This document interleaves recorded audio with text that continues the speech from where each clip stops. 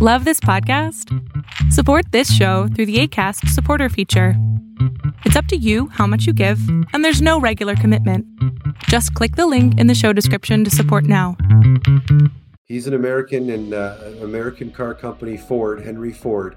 And his quote was, whether you think you can or whether you think you can't, you're right. And I take that in my personal life. I take that in my business. I take that in my relationships with in spirituality, in my physical fitness, all those types of things. Is that the first step of doing anything is that you have to believe that you can. Welcome to the show. You are listening to the Real Estate Lab podcast. In this lab, we decode the stories, secrets, and skills of the most brilliant minds in real estate investing, then turn their wisdom into practical advice and knowledge that we can use to boost our income. And now, let's turn it over to our host, V. It's a great day to be alive and to invest in real estate. Well. I'm not sure about that right now. Hey, how you doing? My name is Viku, and you are now listening to my show, the Real Estate Lab podcast. That would have been my normal opening, okay? But in the middle of a crazy world that we're living in, I'm not sure if that's appropriate to use that same opening anymore. However, I still think that this is the best time to get involved in real estate. Why? Well, the coronavirus has been hitting us in the US here in the last month. Worldwide in China even started back in December of 2019. Now, all of a sudden in the last few weeks, I'm sure you have seen a lot of people who are putting out misleading information, and a lot of people who are coming out and providing us their opinion. A bunch of basically what I call self-proclaimed experts on the topic. You know, a lot of people who are now doing virtual summit webinars on how COVID-19 will affect the real estate market, how the market would change. A few weeks ago, you know, they basically said everything was fine. The economy is great. And now all of a sudden they cannot even get financing, and they are shifting gear to basically teach you something else, saying that, hey, by the way, these are the things that I have noticed, and you should listen to me because I'm an expert now, you know, because of the situation I'm in. Just be careful who you're paying attention to and who you're listening to. That's all I'm saying. I'm not saying these people are not expert. If they have done their own research and done enough research, okay, fine. You know, that's cool. But if you're just telling me your opinion and you're saying now you're an expert, you might not want to listen to them. And how are you doing, my friends? I hope you're doing wonderful and your residents are paying you. Everything is fine. You have been able to communicate with your lenders to get forbearance if you're in that situation where your tenants cannot pay you and the government is asking you to allow them to stay in and giving them rent holiday. Let's hope that you have the help you need from your lender. All right, let me shift gear a little bit and talk about today's episode. So who is my guest today? You know, I thought about this. My podcast usually have a bunch of guests who we record these episodes well in advance. And I don't even plan on what I will release next week. It's just based on the mood that I'm in. And amidst all of this craziness going on and uncertainty, there's one thing that I will say. Our guest today is the perfect fit. He was born and raised in Hamilton, Ontario, Canada. Yeah, that's right. I've now expanded across the border. Now I have someone in Canada. This podcast is going international, baby. Just kidding. I actually have audience listen to this podcast all the way to in Vietnam, South Africa, Spain. I guess actually attended Mohawk College and graduated with a degree in marketing. He went on to use his education while working in the sales industry for several years. And he then uses his sales experience and public speaking skills to become a master at what he's doing. His name is Alfonso Salemi. Alfonso started doing rent-to-own back in 2014 and incorporated Jag Properties that same year. And now he is speaking at many conferences and meetup groups. Alfonso is actually running a RIA in Canada. You can also listen to his podcast, the Right Club Podcast, REITE Club Podcast, online, and you can visit it at you can visit his website at www.jaagproperties.com or www.reiteclub.com. And the reason why I think this episode fit us well is because of the uncertainties going on. When you're doing this type of rent-to-own program, you're making money and there's not much risk to you. I know this is not the commercial niche that we are used to talking about. However, I think it's really beneficial to you. So let's dive right in. This is my conversation with Alfonso Salemi.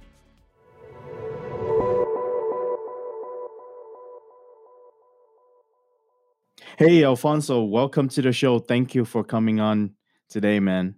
Oh, I'm so pumped to be on the show, and thank you so much for having me on, V. I'm super excited. This is going to be good. I'm glad to have you on. I'm officially international now. I have guests outside the country. Am I the first? Am I the first from Canada? Yes. All right. Yeah. Go Canada, go, man. Go Canada. Yep. First one. Yeah. I feel like, it's the NHL going across now. That's right. Expanded into Canada. We have real estate up here as well too. That's true. Can you share with the audience stories about how you first get started and get involved in real estate, and why did you choose real estate as a field to focus in? Yeah, absolutely. And I'll even rewind a little bit further back, is that from a young age, from like in elementary school in grade 7, grade 8, there was like a career day where some students' parents would come in, and one of the kids, their dad was a salesman for a shoe company, and he brought in Shaq's saw 32-foot or whatever size 32 shoe, and it was like so impressive. And he says, "Yeah, that's what we sell." And he was a salesman, and he talked about sales. So I really got the passion from business and sales at an early age, and I took that, in college. I got a marketing diploma that I took at a community college in Hamilton, Ontario, Canada. Hamilton, Ontario, Canada. And so there's always a sales background, and then I worked for a few different companies, UPS, some other American sales companies, and I read the book Rich Dad, Poor Dad. And I think anybody that's in and around the real estate world, or even kind of living life on your own terms, or kind of that financial freedom, have either heard of the book or heard somebody talk about the book. I think that's one book that's changed so many lives. Maybe the only other one is maybe the Bible, but that Rich Dad Poor Dad book changed my life. I read that, and then shortly after, I got involved and started taking some courses to learn more about specific strategies and how to invest in real estate. So that was the early introduction that I caught the bug, and it was like drinking water from a fire hose. I didn't know what strategy. There was, multifamily, there was wholesaling, there was the rent to own, there was, rental properties, there lending. There were so many different types of real estate that I didn't really know where to focus. So I took a bunch of these courses to see which one spoke to me. And early on, again, I kind of gravitated towards the rent to own strategy, and that was really my start and in real estate, and kind of an introduction to it. And what was it about the rent to own that kind of enticed you into this whole strategy and this niche? Yeah. So what really appealed to me about the rent to own strategy was I viewed it as a lower risk than your normal conventional rental properties where um, the renters, the people that are living in the property, actually have a vested interest in the property. They're going to own the house. So if you're going to own something, you're going to maintain it and take care of it. So that's what, when not being, having a real estate background, really in sales, the only thing I knew about real estate, if you're investors, you're a landlord. And, you hear all the horror stories about tenants never paying and breaking things and leaking toilets in the middle of the night, right? This is what you hear. So I thought, well, if rent to own, if these people are vested in the program, in the house, they're going to take care of it, right? So that's what spoke to me. And then obviously there was some really good returns on these types of investments if you did it right and you did it properly, that you could help a lot of people own their home. You could help yourself and other investors make a great return on their investment. So those were the few things that really jumped off and said, you know what, that's the rent to own strategy is the one that I'm going to kind of move forward with.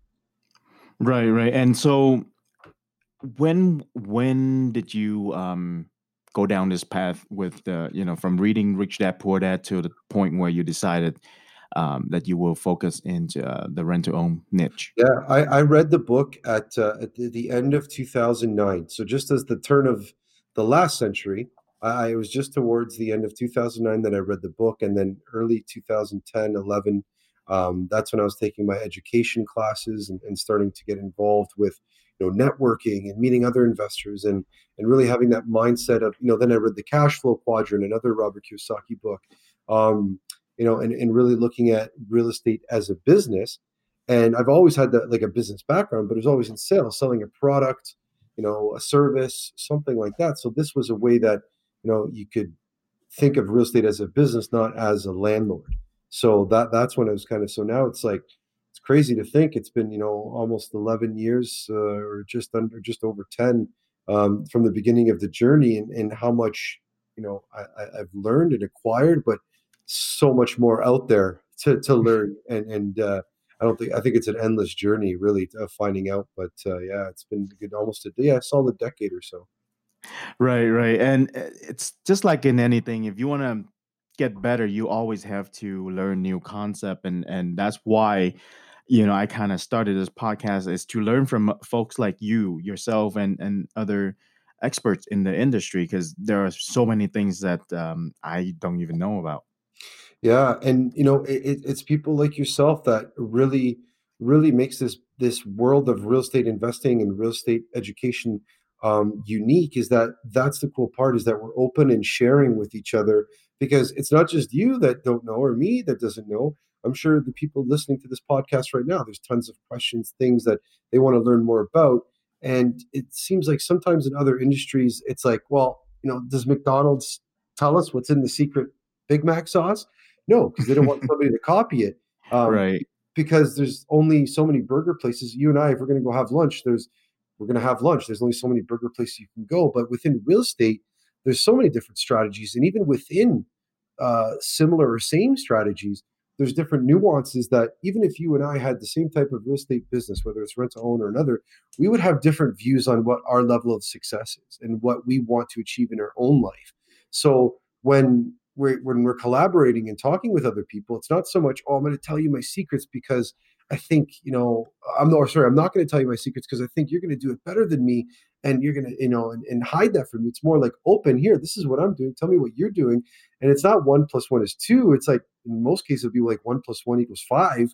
Right. And coming up with so many amazing different ideas and strategies to work cohesively in the Right, same. right. Yeah. And sometimes you bounce ideas off of each other, because sometimes I have done this kind of deals before and you haven't, or sometimes you have done it before and I don't know anything about. Just like what we're talking about today, with your company, Jack Properties. You guys are up there in Canada, and I'm here in the U.S. I mean, I'm sure there are things that I'm not aware. I'm just ignorant because I know about the U.S. market, nothing else. Absolutely, and this is the thing, is when I took that education, it was a little bit of American focused, and it was going on in the States in rent to own, and we're up here in Ontario, so just outside, like, I guess the big city is Toronto, the GTA, but our head office is out of London, Ontario, And then I have a satellite office, which is about maybe 30 minutes from Toronto. And it is a strategy that, it's been used for, decades, probably from, the 50s, 60s, when people couldn't qualify or couldn't buy a home, but it's done different ways. It's not regulated. There's not one way to do a rent to own. And then that's some of the challenges that we see. But what we've kind of put together is really a solid system of where we're helping tenant buyers, clients, who the people that can't qualify for a mortgage for one reason or another today. And we're analyzing and saying, okay, if you do this, this, and this, these three things, if it's credit, income, and down payment, those three things, then we can help you own your home in a short period of time, typically 3 years. So yeah, and then that's the cool part. So we've done it across Ontario with our projects, and yeah, and just because the USA is so big, I one day see some maybe expansion or growth into the US as just because there's so many more Americans than there are Canadians. The possibilities are just literally 10 times the amount. So but yeah, like we can kind of dig into a little bit of how the process works or how it goes. But yeah, I think it's something that in Canada, US, I'm sure there are similarities and a little bit of differences as well too. Exactly. And before we get started, though, I want to take a step back. Can you explain to us what Jacked means? How did you come up with that name? Yeah, so it was the original founders of the company. So, but now it's myself and my business partner Adam. That's why we're the two A's in JAG, and that was really kind of the concept of it. And now Adam and I have kind of taken the reins and continue to grow the company and build and grow. And that's yeah, that was really kind of how the name got started. But now what we're doing and helping so many other people, it's so much evolved from where we originally started from, and it's a legitimate business with staff and a team that I never thought, that I would be, I'd be at the helm with my co-founder and business partner, Adam. But it's just, yeah, it's been great. Alfonso, go ahead and explain to us the rent to own process. How does it work in Canada?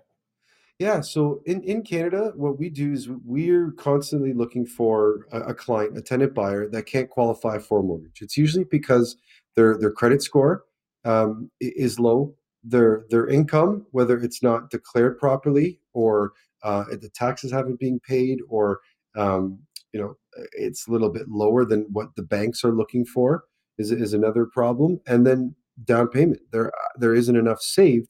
The client doesn't have enough down payment saved for a lender or a bank or a mortgage company that qualifies them for the mortgage. So we take those clients and say, well, listen, if you improve your credit score by 100 points, if you claim an extra $30,000 on your income, or if you save up an extra 15 to 20, $30,000, then you'll be able to qualify for a mortgage. And we think if you do A, B, and C, that you will be able to qualify for a mortgage in typically 3 years.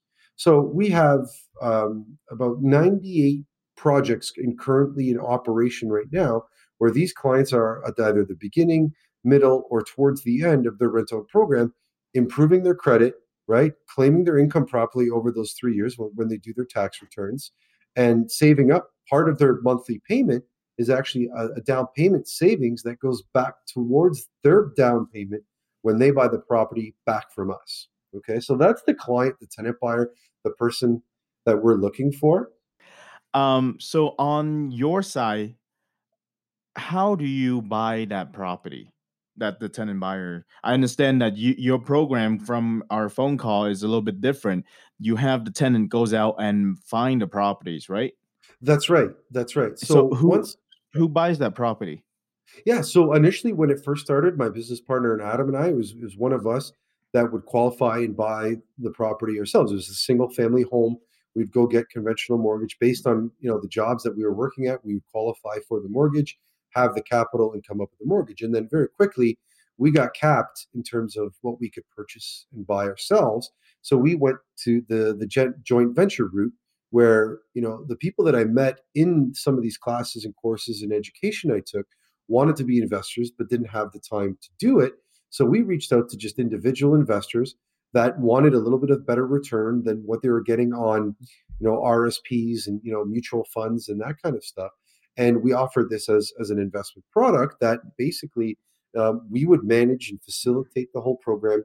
They would provide the capital and the ability to qualify for a mortgage, and we would do the vetting process of the clients. So once we had the client approved, once we found that client and they've approved and they've accepted that mission that they need to change A, B, and C in the next 3 years, then we would partner together with a real estate investor or an investor or an individual that wanted to invest that had the capability. So then we would have a budget and we'd have the investor, and then that tenant buyer, that client, would go out and shop for a property that would fit within their budget. They get to choose the home, so they get to go pick the school district, close to shopping centers, where they want to be, as long as it's within our budget. Then the investor themselves, through a joint venture agreement with us, we purchase the property, and basically set the rates and how much the client needs to save. And we're the ones that are actually facilitating the client being successful through the program by putting in, quarterly meetings with the client, some financial goals, what the targets are. So basically laying it out for the client of what they need to do so that they are successful and qualify for the mortgage at the end. And then at the same time, report back to our investors to say, okay, hey, it's been 1 year into the rent-to-own program. John and Mary, the tenant buyer, they have been, successful at A, B, and C. Whether it's, the down payments they paid on time every month, the credits, their credit score has improved by, 14 points, 50 points, those types of things, where we're monitoring it and then reporting back to our investors that we are a liaison of Mhm. of the whole project itself.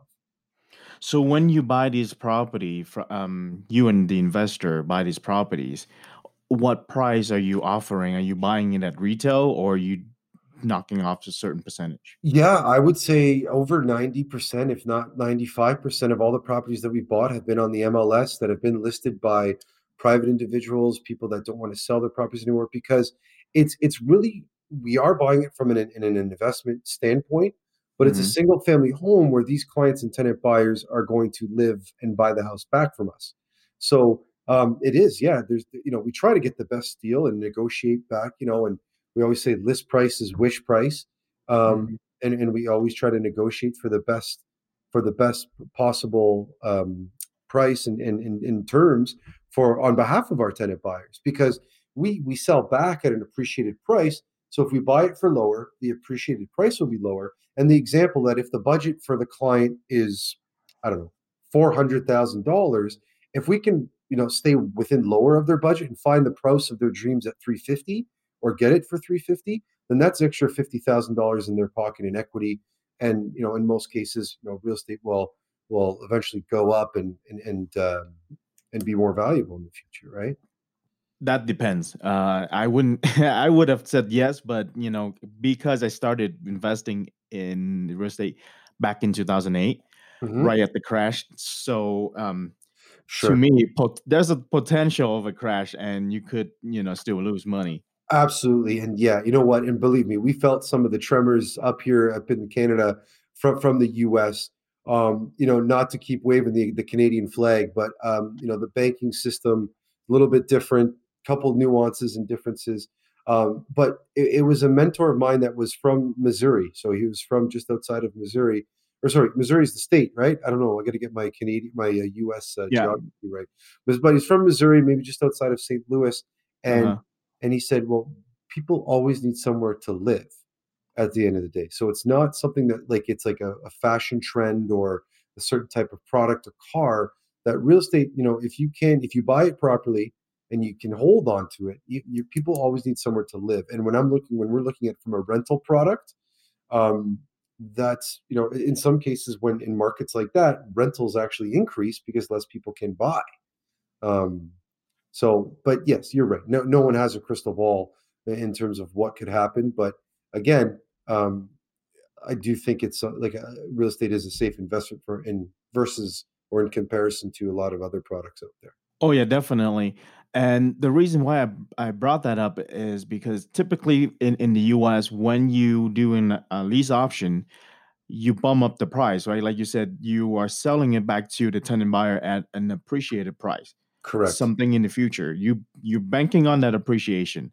Yes. But in a rare occasion that it could happen where in the future, even though the contract you have let's say you bought it at 350 and now you have the contract to sell it back to your tenant buyer at 450. But in the event that in the 2-3 years contract, and say, let's say at the end of the 3 year, it went flat, at 350, or even went down to 300. Sure. What happened at that point with your program? Absolutely, and that's the benefit is as well too for the listeners out there. So it's Jag Properties, but we also are part of the Canadian Association of Rent-to-Own Professionals. So we work with rent-to-own professionals across the country, and as we know, real estate. There's no Canadian real estate market. There's no U.S. real estate market. It's very localized to different regions and different areas. So Right. different parts of the country, like in Alberta, where they're very dependent on oil prices, right? So the way the real estate and really the economy of the province goes is with what the oil companies are doing in that province. So about 2.5 years ago, 3 years ago now, probably like in 16, 17, that's what in Alberta that was the case. And luckily we had colleagues. Now we didn't invest in Alberta ourselves, but we have colleagues that have done the same thing that we've done in Ontario, in Alberta, and that's what happened was they were now coming to term, these rent-to-own projects, selling back at 450, and basically it wouldn't appraise. The appraisers wouldn't appraise at 450. It wasn't worth that. So which I thought was very creative on what they did is they basically created an extension. They extended the program to like basically a 12-month or an 18-month or 2-year term to say, okay, let's ride it out. Let's see what this market is going to do. And in most cases, I believe, the conversations that I have with the colleagues out there, in most cases, the property prices did get back up to or very close to that future purchase price of where they needed to be. Maybe it wasn't the 450 right on, but they said, okay, it's 440. Let's split the difference. Let's close out this project and move on.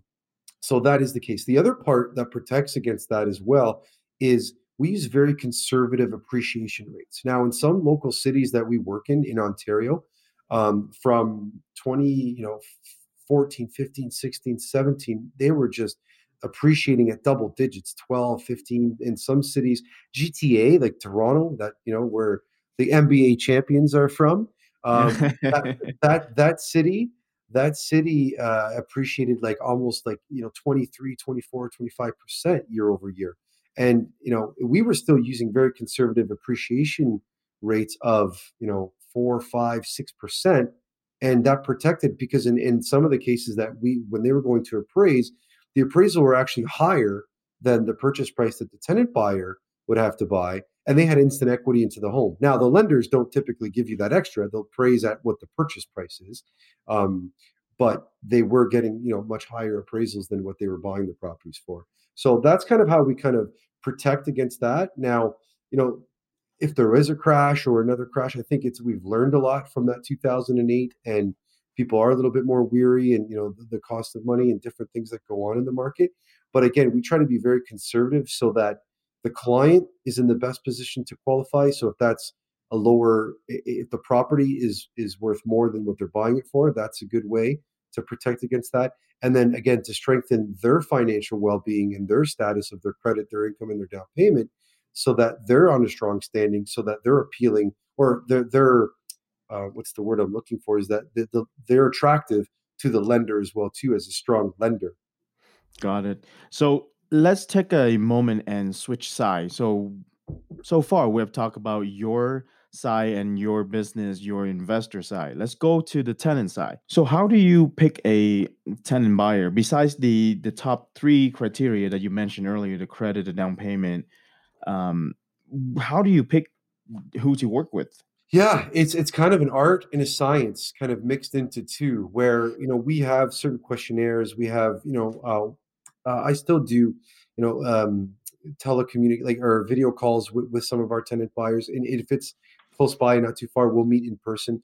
And it's really kind of when we talk about the criteria of the credit, income, and down payment, those are numbers. A credit score is a number, an income is a number, a down payment is a number. So what we're trying to find out is how motivated they are to become a homeowner, right? So that's the criteria that we're trying to uncover with the clients, is that, hey, if you're going to own this house one day, so if something happens or you need to repair something into the home, are you able and willing to do that to maintain your property? It's something that is important to us, that you're going to have to own the property one day. So do you really want to own a home? There's a lot that goes on in owning a home. So there's different questionnaires, interviews, even in the way that we collect the information that we need from them, for their credit, their income, like all those statements, all that kind of stuff, tax returns, that, if they're replying in, 24 to 48 hours based on what we're asking for, well, they're keen. There's somebody that's going to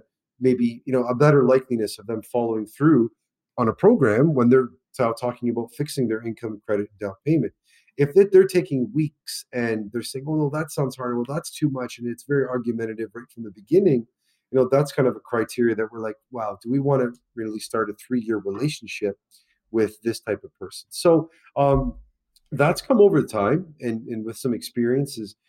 Initially, I was a little bit more naive, and I just believed everything that tenants or tenant buyers would say, and I'm going to do this, and I'm going to start a new business, I'm going to have all this, and it's unfortunate, but sometimes it doesn't happen, and they don't follow through. The intentions are great, so it's really kind of, okay, that sounds awesome. Okay, show me a clear path on how that's actually going to happen. And then again, within our own company, we've strengthened our financial team, where we now have a staff of 3 to 4 people, constantly following up with our clients, meeting them in person, talking about finances, and not only just worrying about getting them a mortgage, but really helping them understand their financial whereabouts, like in terms of, I don't know how it works like we have a little bit obviously different system with Canada, US, but how a credit score is made up. I'm not sure if that is a class in elementary school and high school, or even like a mandatory university class. Like, I think it should be.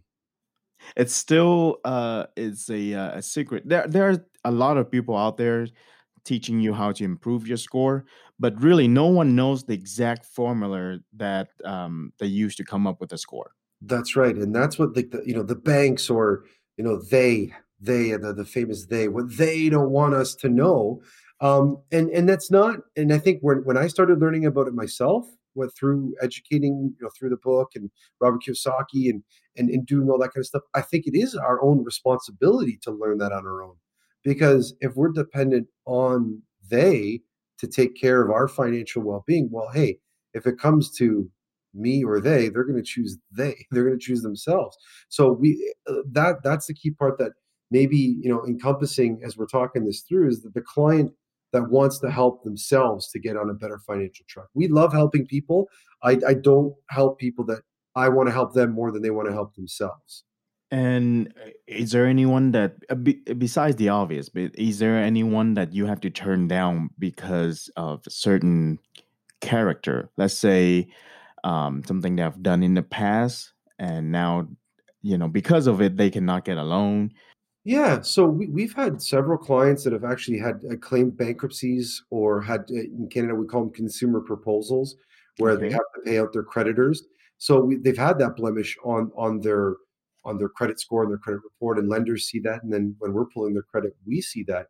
But it's just a little bit of a higher criteria. So it's the same way that, they just have to have more saved, and they just need to have a higher credit score. The job is a little bit tougher for them to go from a normal person that maybe it's just they need to save up a little bit more down payment. Because of because of the consumer proposal or bankruptcy, they do have kind of like a black mark on them, so that they are more aware. The criteria is a little bit harder, right? I always use this analogy, and I hope it's okay if I kind of go in this or share the story, but I think most banks or lenders, the term is that it's like they're giving their money away to people that they think they can handle it. Okay, so I always use this analogy that, what, a teenager, okay, you're 15, 16, 17 years old, you're in high school, you're starting, to experiment with new things, and you have your parents' liquor cabinet, and it's open, and you take a little bit of liquor out of there, and you maybe take a half a bottle, and you fill up your bottle, you take it out, you have a great night with your friends, you come home, and you go to sleep and sound, everybody's safe, nobody gets hurt, nothing happens. You can go back, take a little bit more. And then even maybe the parents are so open and saying, hey, you know what? It's okay here. Why don't you take this bottle, but make sure you're safe and all that. And that's what the banks want, is somebody that can handle that money, versus somebody that broke into the liquor cabinet, maybe drank the whole bottle, caused trouble, and broke property or something like that. They're going, whoa, whoa, whoa, we're putting a heavier duty or lock on this. We're not letting you into our liquor cabinet. So that's like kind of like the way, the analogy that I try to share with our people is that if you can handle your liquor, quote unquote, handle your money, then you're going to get more access to it, versus that if you can't, you're not going to get that access to it. So to try to simplify it in that way. Got it. Got it. Now, in terms of, let's say now identified some client, someone that you are now going to work with them, what kind of money do they need to pay you to get started? So there's no additional like fees or, let's say, costs outside of their initial deposit. Um, I can't, it's different for everybody, but based on what their deposit is that's what they'll be able to qualify for. So there's no fees, there's no application fees, there's no cost to talk to see if they will qualify. It's really kind of like uh, a no commitment type of conversation to see if they do qualify. What we've decided in terms of our minimums that we work with is that they need to make $65,000 of income and have at least $10,000 saved for a down payment. If they have those two things, they can qualify, but obviously from a lower end spectrum, maybe a $200,000 to $300,000 property. Versus if you have more saved, 20 to 30 to 40,000, and your income is higher, 80, 90, 100,000. Now you're getting into the range of maybe $400,000 to $500,000 properties that you'll be able to qualify based on that criteria of what's your credit score, income, and down payment. That's where that formula comes into place. And it's not that I don't want to say it, or like the banks that I don't want to share how that works, but it is different for every single person based on what they make, based on what they have saved, and based on what their credit score is. And I just want to ask you on something that you just mentioned earlier, and you used the word deposit. Is it what you call that money that they have to pay you? That's right. Well, the Okay. official term is the initial option consideration. So Okay. that option deposit. So once that they give that deposit, that's what they're saying. It's basically like a first right of refusal that they have to buy in 3 years. So that is kind of securing that option deposit, that they get that back in 3 years if they follow the program and qualify for a mortgage to buy the house. So that deposit, that $10,000 minimum, in the official, the way that we learned it, or the way that it's called here, is the initial option consideration. Right. Here in the US, when I was doing it, it's a little bit different. We don't call it a deposit because if it's a deposit, you have to pay back to them It's at some implied, yes, point. exactly. Yeah, Um, so that's right. The language is very, is clear in our contracts. I short form it and say deposit, and yeah, we're in a very litigious society, so we have to make sure that we're using the proper words and contracts and all that stuff, of course. yeah. So it's consideration or option fee, whatever. So whatever you put in the contract, for those of you that are listening, whatever you put in the contract, make sure they know they're not gonna get that money back. They may get it back when they exercise the option, That's right. and in terms of a credit, right, toward the purchase price. And I'm not sure if you do that, but when I was doing the option, I always apply that toward their purchase price and give them a Correct. credit that way. But at no point do they get that money back, if they fail the program and move out. That's right. That's right. And that's exactly, it's the same method, right? So that's why, yeah, if you say deposit, yeah, that's why it's implied it's coming back, but it's the same way that it's not returned if they don't qualify for the program, if they don't meet the criteria. The same way that if you and I were to go buy like an investment property, and there's certain criteria that we need to hit with the bank or with whoever, and if we don't meet that criteria, then we're not going to qualify. We could lose a deposit, right? So or this consideration of that contract. So yeah, it's a good point. Thanks for bringing that up to clarify. It's- I just thought it's different, so that's why I asked. Yeah, But yeah, it seems like the same thing. So another process that I want to ask you on is, what could go wrong for the investor that partner with you? Let's say that this tenant buyer do not pay, and you have to evict that person, right? So, are there how landlord friendly is it in the areas that you invest in? Not the most landlord friendly. I know there's some states, I have some friends of mine here that invest in the US, and there's some states that it's just amazing that everybody I think should be investing in those because they are very landlord friendly. In Ontario, I would call it like, let's call it 50-50 with a definite skew towards the tenants. Um, if they do stop paying because of the agreements that we have written up, they are renting the property, they are renters, so they have an obligation to pay every month. If they don't, then we go through the normal eviction process, or payment collection process, where on the first day that they miss payment, you send that notice. They get an additional 14 days to pay. If they don't, now there's an order of eviction, but then that takes 11 days, and then getting different sheriffs or different people out there, it's probably a month and a half, let's say two, to evict somebody. So the risk to an investor or joint venture partner is, yeah, there is that loss of 2 months or more of lost rents. But the benefit is that because we are currently in or control the property or own the property, now we have the option of potentially finding another rent-to-own client, which we typically don't do because it's a property first. We want the client to pick the property versus us have a property. They have to qualify for it and they have to like it. There's just more variables that maybe don't align. So, but that is an option to rent to own the property again. There is the option of just to have it as a straight rental property and just put normal, let's call them normal tenants, if there's such thing. But a tenant that goes into the property that will rent it normally. We could renovate the property, maybe turn it into a secondary suite if that property is zoned properly and it is capable of doing that. Or ultimately, we sell the property. We put it up for sale, and now we're not tied to what we were supposed to sell it back or what we agreed to sell it back to that client or tenant buyer. Now it's open on the market to what the market will bear and obviously get the highest price. So when we talk to our joint venture partners or our investors, we lay those exit strategies out, and we hope for the best. And plan A, B, and C is for the client to qualify and own the property, and do everything that we can to do that.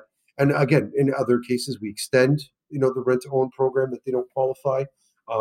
But then if they can't qualify, that's what we'll take one of those best courses of action and see what's the highest and best use of the property, so that we're all making our return and on our investment that we made on that property.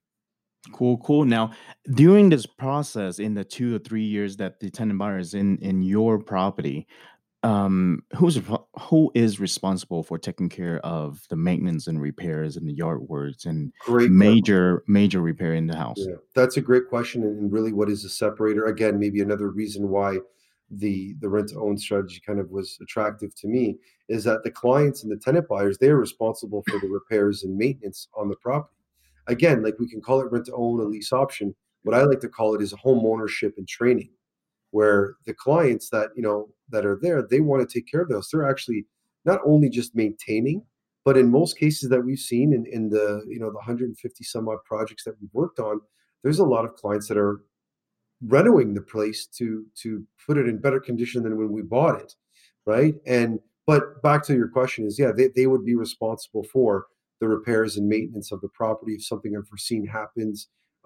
We're there for support because sometimes there are unscrupulous people out there that maybe take advantage of people that don't understand that certain things cost a certain much, and we'll help them walk them through and call the right trades or the right person, whether it's a foundation, a plumber, an electrician, roofing, windows, furnace, all that kind of stuff, where we have experts in the different markets that we work in and can refer them to the people that we know and trust that will take care of the issue in a proper way.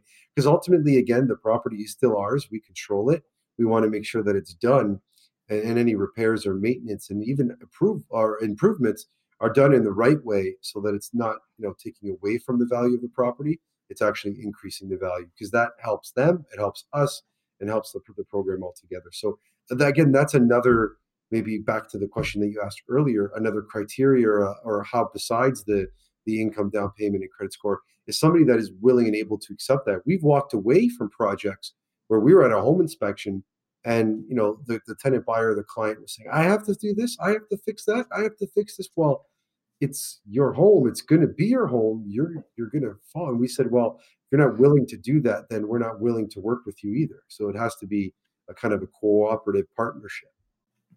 So then, a question that I just came up with in this situation, it seems like the tenant buyer is acting as a homeowner, like you said, as a homeowner in training.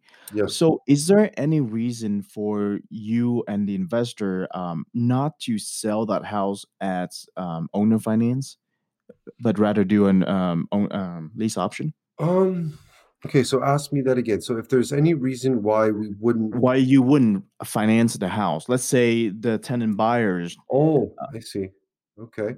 because they're acting as a homeowner right now. They're paying you Yep. your PITI, and Yep. they're paying you a premium on top of that, Yep. right? So, is there a reason for you not to do If they don't owner follow, finance? yeah, if they don't follow the terms of the agreement, the contract, improve their credit, claim their income properly, the down payment, if they've met all the criteria of the program, and they qualify for the mortgage, there's no reason. It might maybe get delayed a couple weeks because of paperwork and mortgage lenders and getting all that information across. But no, if they're on par and they follow the program and they qualify, that's to us. That's to start the rent to own program. It's great, but to conclude and sell back to the client, that is when we really see a success. Or we did, that's our definition of a successful program. Not starting it, but seeing it through to the Mhm. end where they buy the home. So we're doing everything in our power, training, educating the client, putting them in the best position so that they are successful. That's really the goal of the company. So there's not any reason that we would say no. Oh, because we used a 5% appreciation and now the market did 25. Well, too bad. Sorry, get out of the way. We're going to go sell it for the 25. No, we've actually written it down. They know what their purchase price is at the end. It's predetermined before we even go firm on buying the property or even start the rent-to-own program. It's agreed upon ahead of time. Um, yeah, there's nothing that that would say we're not going to. Well, and so your mission is different. You want to help people get into the homes. I'm on the other side. I'm strictly an investor. So to me, it's a holy grail to get someone in as a tenant, and then you put them in a rent to own as a tenant buyer. Then they exit, and let's say they cannot um, get everything fixed and cannot qualify for a loan. Well, now I can put them in a owner finance program where I don't have to worry about repairing anything. They are the homeowner. I just have to get the mortgage every month. Yeah, absolutely. Yeah, so there you go. That's a little bit of a different of the model, but yeah, the owner financing you have, they're covering you, like you said, your PITI, and you're profitable and cash flow coming in. Like Robert Kiyosaki says, cash flow is king. So there's different models for us. We've built a financial education system because, like I said to you earlier, whether it's the U.S. or Canada, there's not enough financial literacy that's mandated. It's all reliant on us finding it out on our own. There are some things that are starting to trickle through. It's long overdue, but that's where I want to leave my mark and our mark in the world of we've helped people now own their homes. I'm a first generation Canadian. My family immigrated to Canada from Italy, and if it wasn't with some help of other people that we knew here and getting mortgages and finances, we wouldn't be able. I wouldn't be in the position that I am today. So if I can help more and more people, even if one more person, 10 more people, 5 more people, whatever, to get into that same position of owning their home, that is the most important thing in most people's lives. Is if you go through the Maslow's hierarchy of needs, is food and water, but then there's shelter shortly after. So Yep. that's the legacy and mark that we want to help people get into their own homes and create that legacy for their own family. Exactly. And for those of you that are listening, Alfonso mentioned that he has a investing training education side of the company as well. And so I want to share with you, there is his podcast is called the Right Club Podcast, That's right. and REITE, Real Estate Investing Training Education Club. How when are you going to launch it, and what's it about? Yeah, so our podcast actually we just hit our 50th episode earlier this year that we've done. So and we've have a whole bunch recorded coming out. That's been super fun on the podcast.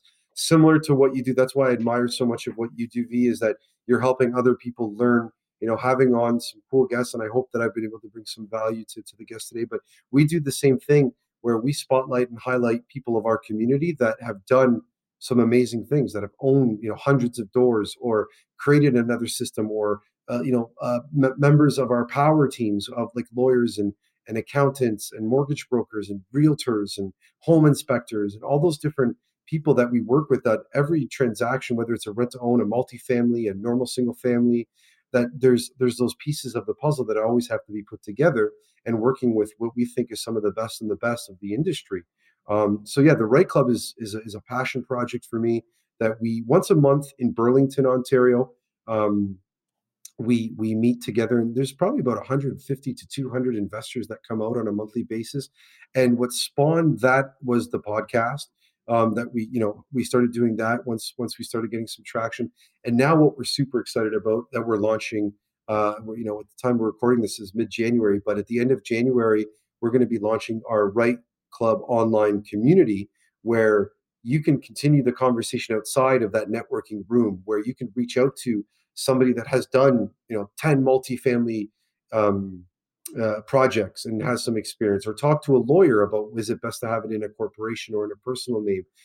You can have access to probably different podcasts, and we're going to have to talk about how we can make sure that our Right Club community has access to you and your podcast, and just finding different resources. It's almost like a library, of like a modern day library of real estate resources, training and education, where there's forums, there's going to be webinars, there'll be articles, there'll be videos, how tos, there'll be even calculators on a certain type of property. I know we're looking at uploading our rent-own calculator, what dictates a good deal, what to look for. So to kind of have that, and that's the Right Club community, that's been amazing for us, and it's been able to connect so many people that they've been able to do things so much quicker, because you can lean on the experiences of other investors and other people, that you can learn from their experience and learn from their good and bad, and everything in between that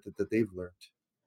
That's awesome, man. Now, one more question before I let you go. What is your most favorite success or mindset quote? Oh, that's simple. So he's an American, and American car company, Henry Ford. And his quote was, whether you think you can or whether you think you can't, you're right. And I take that in my personal life. I take that in my business. I take that in my relationships with in spirituality, in my physical fitness, all those types of things. Is that the first step of doing anything, is that you have to believe that you can. And if you can't wrap your mind around that, if it's not for me, and oh no, those are those people that do that. They're the people that have that do those kinds of things. And if you don't believe that you can do it, you never will. And and don't let people that haven't done it tell you that you can't, because that's more a limitation that they're putting on themselves, that they don't want you to achieve it, right? And it's not on purpose, but they don't understand that. But I think that that's my favorite mindset quote, is anything that is tough, if you really want to go and do it, you have to believe that you can. And if you're right out of the gate not believing that you can, you don't have a shot. Awesome, Alfonso. Thank you so much, man. You've been great. And I'm glad to have you on, Paisan. Paisano, thank you very much. Ti ringrazio. Grazie. That's the end of the show. Don't forget to subscribe, leave a 5-star rating and review on iTunes for the Real Estate Lab podcast. Until next time, have a prolific week.